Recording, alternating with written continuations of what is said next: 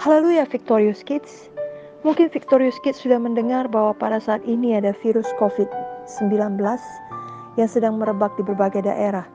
Bahkan mungkin sekolah Victorious Kids juga diliburkan. Dan Victorious Kids diminta untuk belajar dari rumah, juga jangan bepergian dan jangan berkumpul atau mendekati tempat keramaian. Bahkan mungkin untuk sementara belum bisa beribadah bersama ke gereja pada hari Minggu. Jadi kalau biasanya Victorious Kids bisa jalan-jalan, bisa bermain dengan teman-teman di sekolah, bisa berkumpul ramai-ramai, untuk saat ini ada perubahan yang mendadak. Janganlah perubahan seperti ini membuat Victorious Kids bersungut-sungut, marah, bosan, atau semua hal negatif lainnya. Sebaliknya, inilah saatnya Victorious Kids mempraktikkan firman Tuhan untuk tetap bersuka cita. Tentunya Victorious Kids masih ingat bahwa sukacita termasuk buah Roh Kudus. Galatia 5 ayat 22-23 berkata, buah roh ialah kasih, sukacita, damai sejahtera, kesabaran, kemurahan, kebaikan, kesetiaan, kelemah lembutan, penguasaan diri. Mari Victorious Kids bersukacita setiap hari dan menjadi anak yang membawa terang bagi sekeliling Victorious Kids. Di saat sekarang, jangan Victorious Kids memberatkan orang tua, justru menjadi anak yang menghibur dan menguatkan orang tua dengan selalu bersukacita.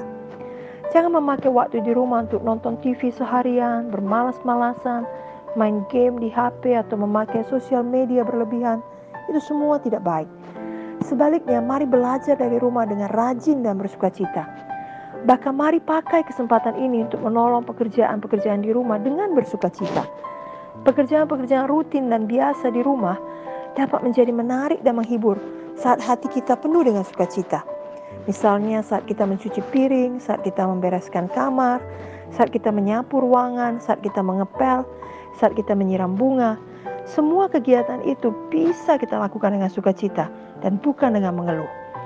Janganlah Victorious Kids ada yang mau ditipu setan dan mengeluh karena tidak bisa bebas keluar rumah. Sebaliknya, mari bersyukur dan bersukacita karena Victorious Kids sehat, dilindungi Tuhan, dan kemudian doakan orang lain yang mungkin sudah terinfeksi virus corona agar mereka bisa berseru kepada Tuhan dan disembuhkan Tuhan. Bersyukurlah tiap hari, bersukacitalah tiap hari. Ingatlah bahwa tiap hari adalah ciptaan Tuhan dan ada berkat Tuhan yang spesial untuk masing-masing hari. Maka hari Senin, Selasa, Rabu, Kamis, Jumat, Sabtu, dan Minggu. Mari kita katakan, saya bersukacita setiap hari. Mazmur 118 ayat 24 berkata, inilah hari yang dijadikan Tuhan. Marilah kita bersorak-sorak dan bersukacita karenanya. Jadi mulai hari ini, kalau Victorious Kids bangun setiap pagi, jangan pernah merasa kesal atau suntuk. Kalaupun hari itu mungkin akan ada banyak tugas online dari sekolah, tetaplah bersukacita. Ada satu cerita di mana seorang anak selalu bersungut-sungut kepada orang tuanya karena tidak dibelikan sepatu baru. Namun kemudian dia bertobat sesudah dia melihat ada orang yang tidak mempunyai kaki. Jangankan memiliki sepatu, orang tersebut cacat tubuhnya karena tidak memiliki kaki. Victorious Kids janganlah menunggu hari esok untuk mulai bersukacita, yakni sesudah melihat dulu keadaan orang lain yang lebih buruk, kemudian baru menyadari bahwa sebenarnya keadaan Victorious Kids jauh lebih baik dari kebanyakan orang. Tapi saat ini mari bersukacita setiap hari. Dan mari berkata seperti ayat Mazmur tadi, inilah hari yang dijadikan Tuhan. Saya bersorak-sorak, saya bersukacita karenanya. Jadi hari ini Victorious Kids sudah mengerti bahwa kita harus memilih untuk bersukacita setiap hari. Itu adalah pilihan kita. Apakah kita hanya bersukacita saat semua keinginan terkabul? Saat semuanya baik? Bukan. Memang kita tentunya akan merasa senang saat semua keinginan kita terkabul dan semuanya baik. Tetapi orang-orang yang tidak mengenal Tuhan juga dapat melakukannya. Sukacita yang sejati adalah kita tetap bersukacita walau ada keinginan kita yang tidak terkabul ataupun ada hal-hal yang tidak kita ingini terjadi. Karena alasan Victorious Kids bersukacita adalah Tuhan Yesus. Victorious Kids memiliki Tuhan Yesus dalam hati dan sukacita dari Tuhan memenuhi hidup Victorious Kids. Mazmur 9 ayat 3 berkata, aku mau bersukacita dan bersukaria karena engkau, bermazmur bagi namamu yang maha tinggi. Jadi Victorious Kids bersukacita karena Tuhan Yesus sendiri. Pastikanlah saat ini Victorious Kids memiliki Tuhan Yesus di dalam hati. Ikutilah doa ini dengan segenap hati. Oh Tuhan Yesus, saya percaya kepadamu. Saya menerima Engkau dalam hidup saya. Masuklah dalam hati saya dan jadilah juru selamat pribadi saya. Tuliskanlah nama saya dalam buku kehidupan-Mu di sorga yang kekal. Saya bersuka cita karena Tuhan Yesus ada dalam hati saya dan karena nama saya terdaftar di sorga. Itulah yang terpenting dalam hidup ini. Di dalam nama Yesus saya berdoa. Amin. Lukas 10 ayat 20 berkata, bersukacitalah karena namamu terdaftar di sorga. Jadi mari Victorious Kids bersukacita karena sorga telah menjadi milik Victorious Kids. Walau Victorious Kids adalah warga negara Indonesia, namun Victorious Kids sekarang juga adalah warga negara sorga. Memang sebagai anak Tuhan yang mewarisi kerajaan sorga, wajarnya Victorious Kids selalu bersukacita. Sama seperti anak orang kaya, wajarnya selalu hidup dalam kecukupan dan bukan mengemis di pinggir jalan. Jadi tidak cocok bagi Victorious Kids kalau tidak bersukacita. Mari penuh Roh Kudus dan mari selalu bersukacita. Roma 14 ayat 17 berkata, kerajaan Allah bukanlah soal makanan dan minuman, tapi soal kebenaran, damai sejahtera, dan sukacita oleh Roh Kudus. Tuhan Yesus telah melakukan perkara besar bagi Victorious Kids. Khususnya keselamatan dan sorga yang kekal telah Tuhan berikan dan sediakan. Jangan pernah lupa itu untuk seumur hidup. Mari bersukacita. Mazmur 126 ayat 3 berkata, Tuhan telah melakukan perkara besar pada kita, maka kita bersukacita. Jadi sekarang Victorious Kids tidak perlu takut.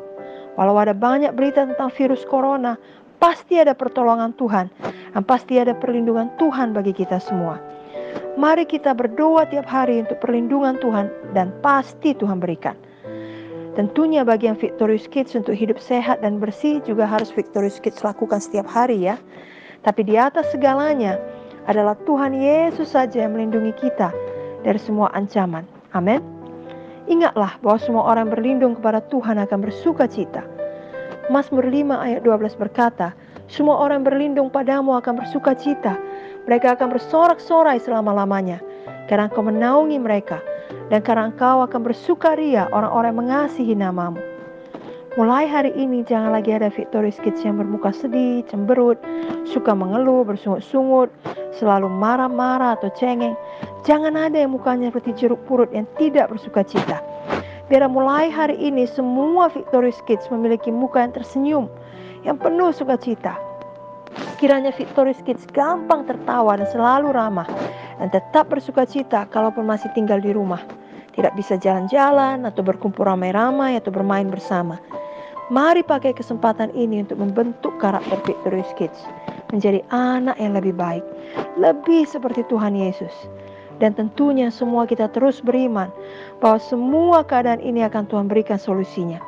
Walau masih anak-anak, Victorious Kids sudah bisa menjadi teladan. Jadilah Victorious Kids anak yang memiliki iman, memiliki pengharapan, yang tetap percaya kepada firman Tuhan. Dan sambil menunggu janji Tuhan digenapi, Victorious Kids tetap bersukacita.